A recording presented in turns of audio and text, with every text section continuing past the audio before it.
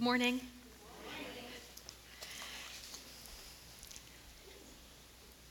I hope everybody's well. Let's open with prayer. I know that Lanta just prayed, but let's just pray. Heavenly Father, we come to you this morning full of our stuff, as we always are. It's always about us. But we come this morning to worship. So we ask, Holy Spirit, to help us put down our things, and to listen, and for you to come and talk to us in an area in our lives that we're holding just to ourselves. Nudge us forward, would you please? And I ask, Lord, that you take my empty words that are just noise, and you make them something powerful that will transform. In Jesus' name, who makes all things possible. Amen. Micah, what does the Lord require of us? To walk humbly with our God. Humility. I mean, what does it really mean? It's not a popular word, I think, in our society. And I think in Webster's dictionary, it's a little different than the Bible's definition. I believe the Bible's definition is to know who we truly are before God. It's not to think that we're bad at everything, that we can't do anything, that we're nothing, that, we're stupid. That's not humility. But to know that all the good things in our lives come from God, that we don't take credit for it. And to deeply understand that we need help to navigate our lives. Because truly we live in a deep, dark fog. We don't know what's around the corner. We have maybe 10 feet vision. We never know. We're always blindsided by the next thing. Have you ever tried to drive in the dark without lights? It's utter lunacy, right? Yet that's what we do. That's what our lives are like. We never know what's coming, and we keep on driving. A smart man stops for directions. Well, especially if they're men, they're really smart if they stop for directions. But a humble man knows that even the directions are sometimes hard to follow. And he moves over in the passenger seat and lets the one who sees all drive. Humility. Always to choose God's way of navigating life. We've been talking about that in Life Group, to choose the right way. When we have, and God has created us in a way that we can make choices. So today the story of Balaam comes up. He portrays the profound truth about humility clearer than any other story I can think of in the Bible. It's a funny story. You can laugh out loud kind of story. Because we hear it in hindsight. We have all the facts. Both what's happening right now in the physical realm, but we also know what's happening in the spiritual realm. And when you see all that, Balaam looks like a fool. He's egotistical, he's money hungry, trying without success to do things over and over his way. Balaam the prophet. We find his story in Numbers 22. A little background. By the time we reach Balaam, Israel is kind of almost towards the end of their 40 years in the desert. Okay? Moses' siblings have died. Miriam died, sister that basically saved him when he was a baby. Aaron, the high priest, has died. Joshua is just about to be elected as the next leader. Moses will die. And they start going on the move. They start to conquer the lands around. Israel's ready, and they basically annihilate the Canaanites and the Amorites. And fear begins to overwhelm the tribal kings around. I can imagine for 40 years they see this group of people. It's about 600,000 plus soldiers, plus women and children, just kind of moving around. It looks to the outside world aimlessly. And then all of a sudden, now they're on the move. So they settle in the plains of Moab, opposite the city of Jericho. Now, we know the story of Jericho later on. But right now, this whole encampment has landed in Moab.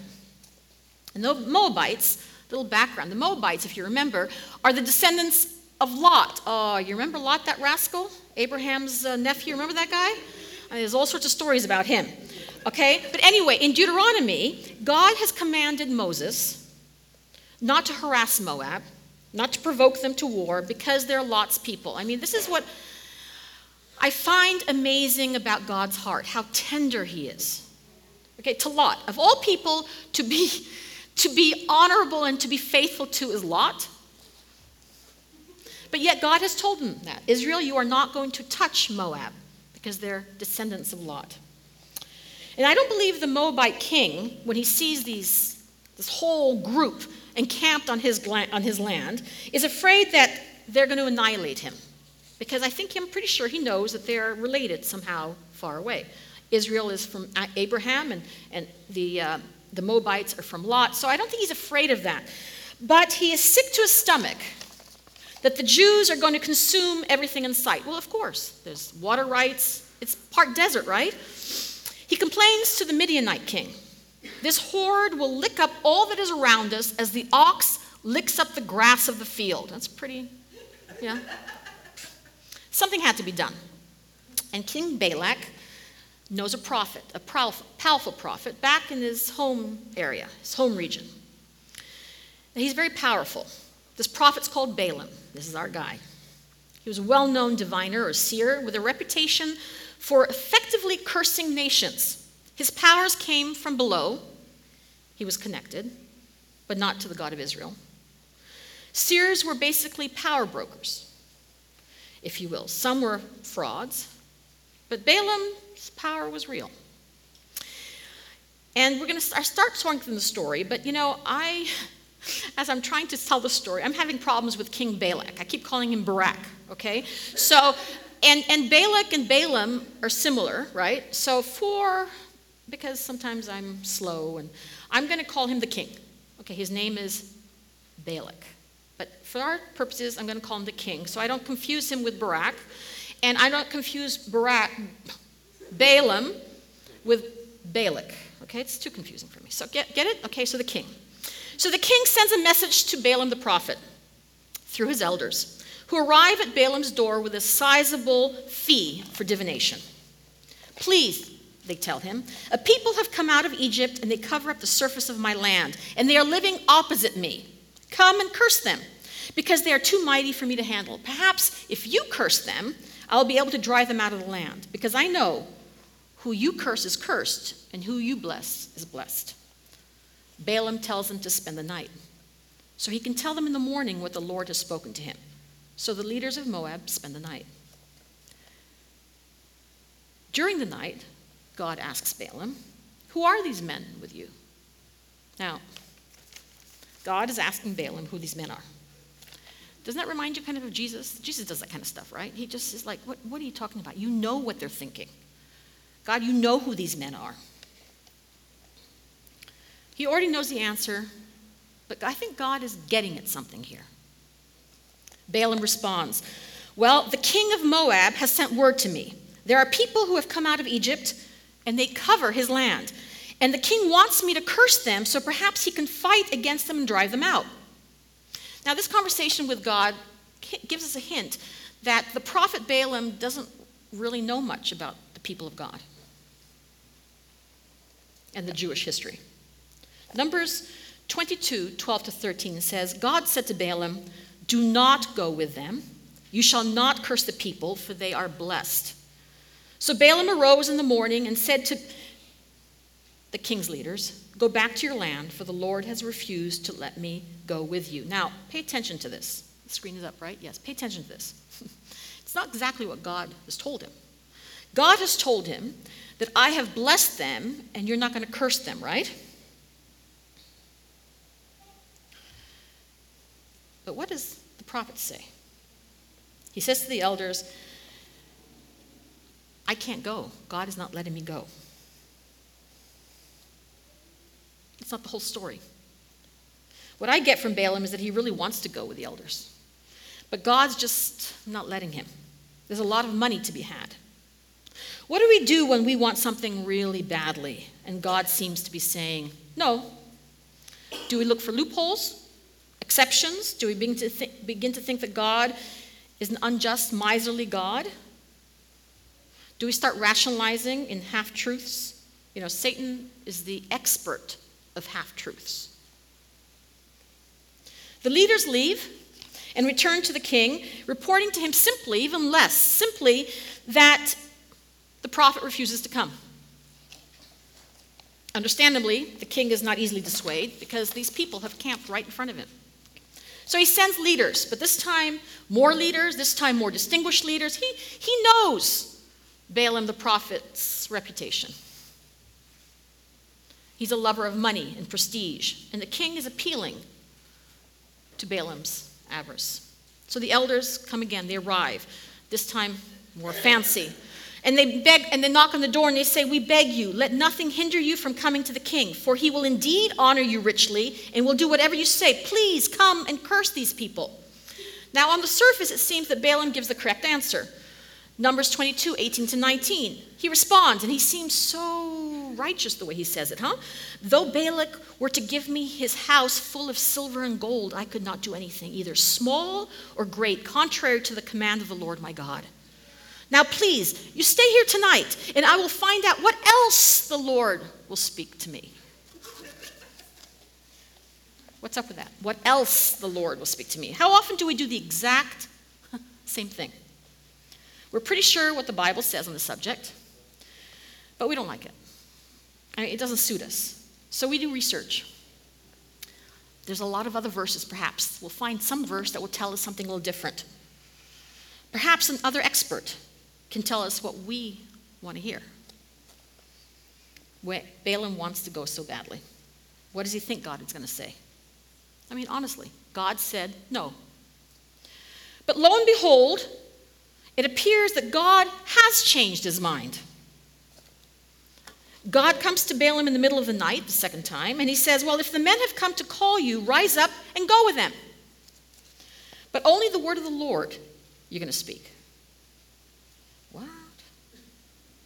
I wonder if the prophet seriously thought he had persuaded God, the living God, to curse the Jews. So Balaam gets up early, saddles up his donkey, and goes with the leaders of Moab. Numbers 22 tells us that God gets angry. Now that's a serious statement, huh? Because in the Bible it says God is slow to anger. Right? I don't know if you know anybody in your life who hardly ever gets angry. But when they do get angry, you need to leave. You need to get out of the way. Yikes. Our first reaction should be, wait a minute. Didn't God tell Balaam he could go? Well, why is he angry? Well, how capricious. But I'm going to speak to the parents here, or children who remember how you are and how you behave. Have you ever been badgered by your kids? To let them do something that you have specifically told them you don't want them to do. You've patiently told them, explained it to them. But it's like they're not listening. They ignore your explanation. Matter of fact, they tell all their friends that you're unfair, you're so strict, right? You can't wait to leave home. And they come again and they nag you. So you give in as a parent, and you tell your daughter, your son, "Okay, you can go." And you watch them with glee leave the house. But the very idea gets you, right? That they've just ignored everything. And it burns you up. Well, I think this is how God is feeling with our prophet Balaam. So God sends an angel to block Balaam's way. And here the funny part starts. Balaam is riding his donkey with two servants. And the other elders, but with two servants. And the donkey sees the angel with a drawn sword in his hand. And he gets afraid, the donkey. And so he turns from this big road and he goes into a field. Well, Balaam is upset. Okay, here's the powerful seer who is being paid prestige and whatever to go and visit the king, and he can't even control his donkey. And he's angry. So he starts to beat the donkey. Okay? And now the donkey is in this field on this narrow path with walls over here and walls over here. And the angel again is standing there with a sword. But it seems like the only person who sees the angel is the donkey. None of the people see the angel.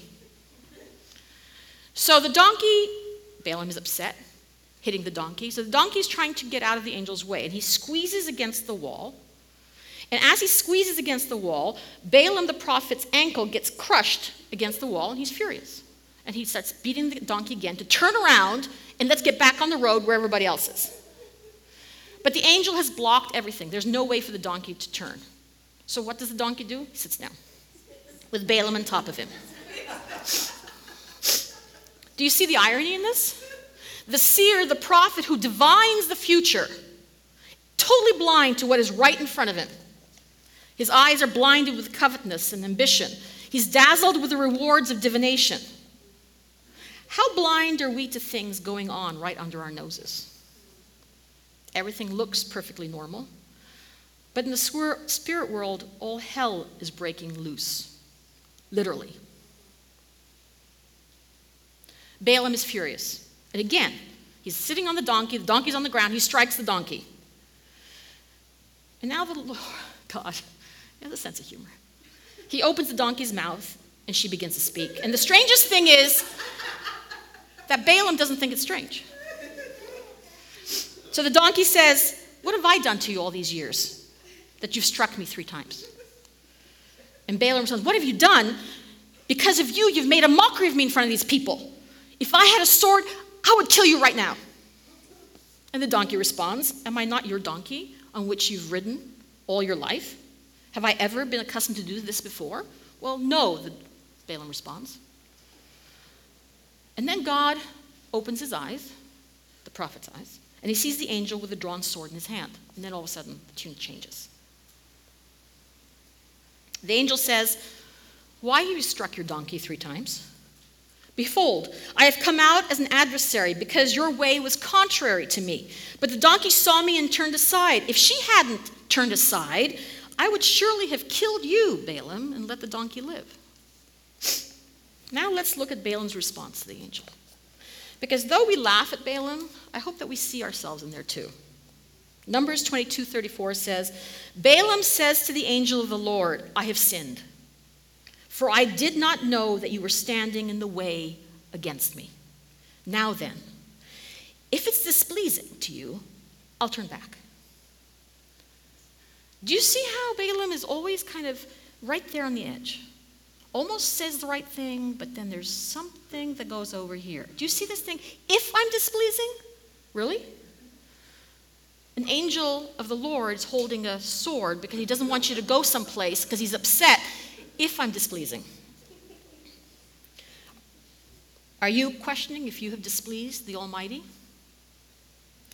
Aren't we just like that? How many times do we begin an apology with, I'm sorry if I have offended you? Meanwhile, the person is not talking to you, has sent mass emails about you. It's human nature not to take responsibility.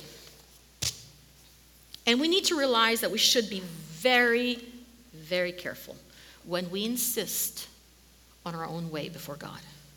I mean, it's a scary thing. The angel tells Balaam, no, don't go back. No, you go right ahead. Go right ahead. But you're going to say exactly what I'm going to tell you to say. I don't know what Balaam's thinking here. I don't know whether he negotiated them to come back twice because he wanted more money, more power. I'm not quite sure why he's going.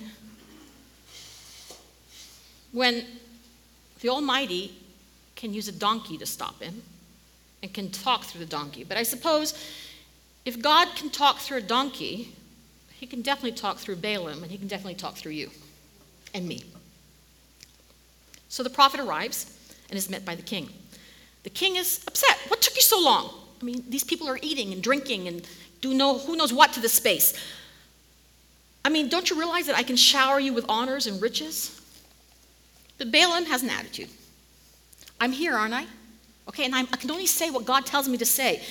But the king is happy. It's okay. So he goes and he makes some sacrifices and he sends the meat to celebrate the safe arrival of these people to Balaam and his group, the elders who've been traveling. And so they all have a good night sleep. And in the morning, Balaam is found by the king, and the king takes him to a high place of Baal where they used to worship their gods.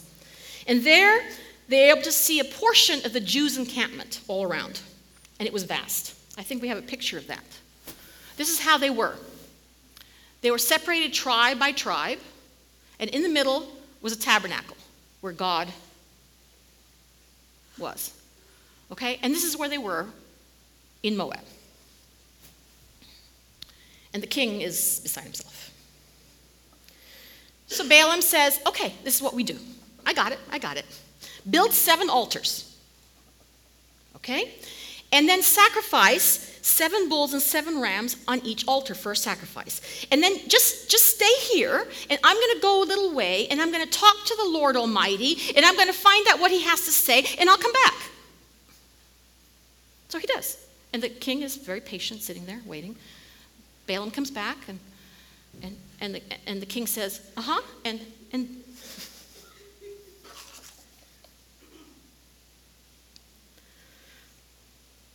we do very similar things. We go and pray to God for his protection, his blessing, in the midst of our rebelliousness. Perhaps we put an extra large check in the offering plate to prove to ourselves that we're still on the right track. We choose a wrong job, a wrong spouse, and then we ask God, would you bless it?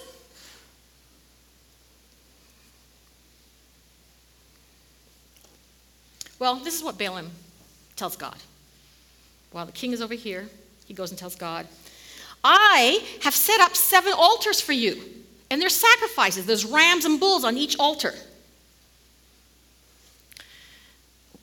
Balaam is trying to what? Buy God? Does he not realize that the God Almighty prefers obedience to sacrifices?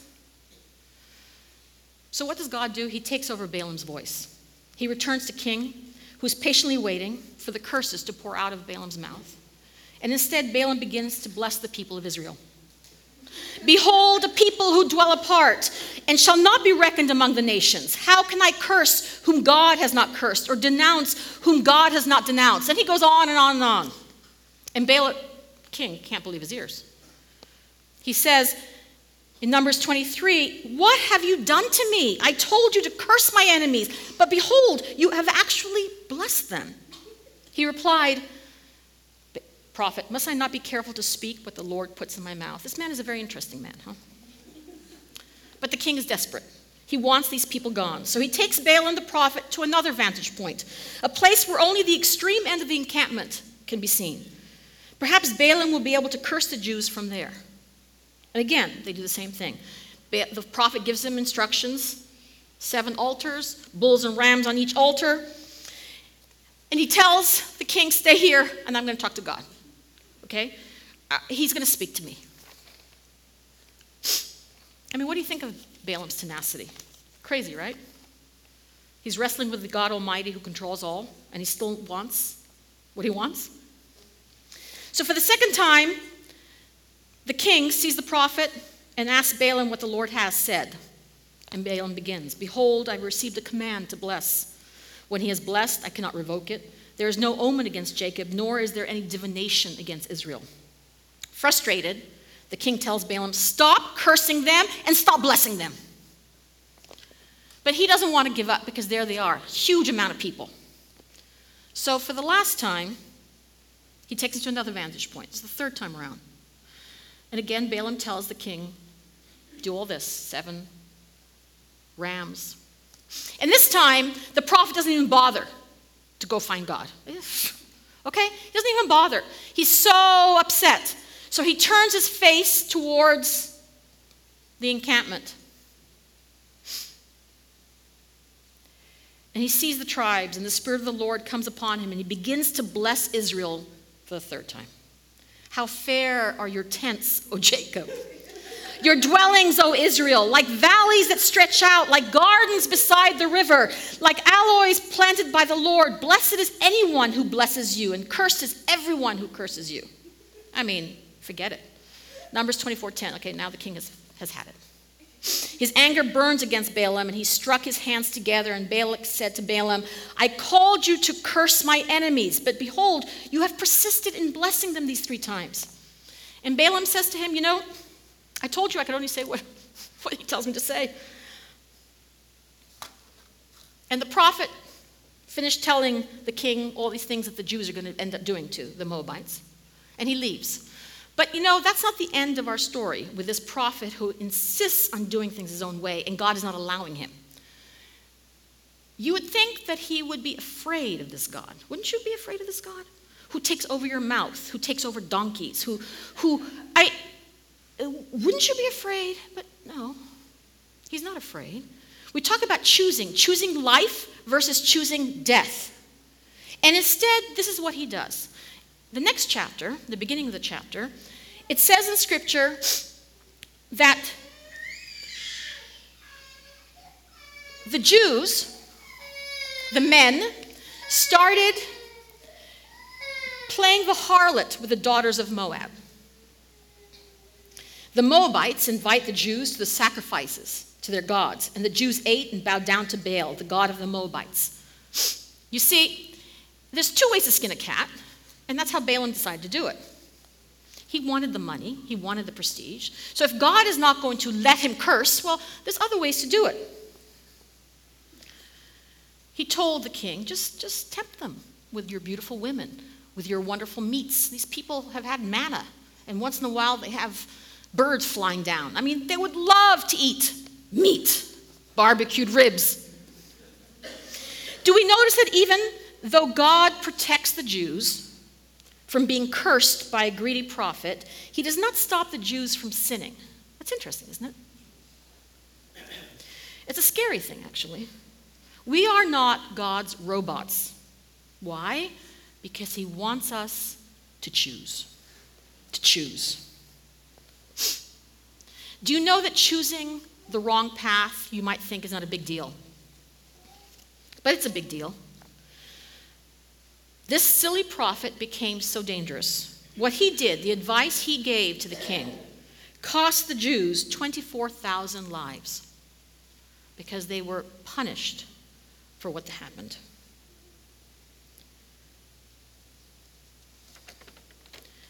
Revelations 2:14 says, I have a few things against you, because you have there some who hold the teaching of Balaam, who keep teaching Balak to put a stumbling block before the sons of Israel, to eat things sacrificed to idols, and to commit acts of immorality.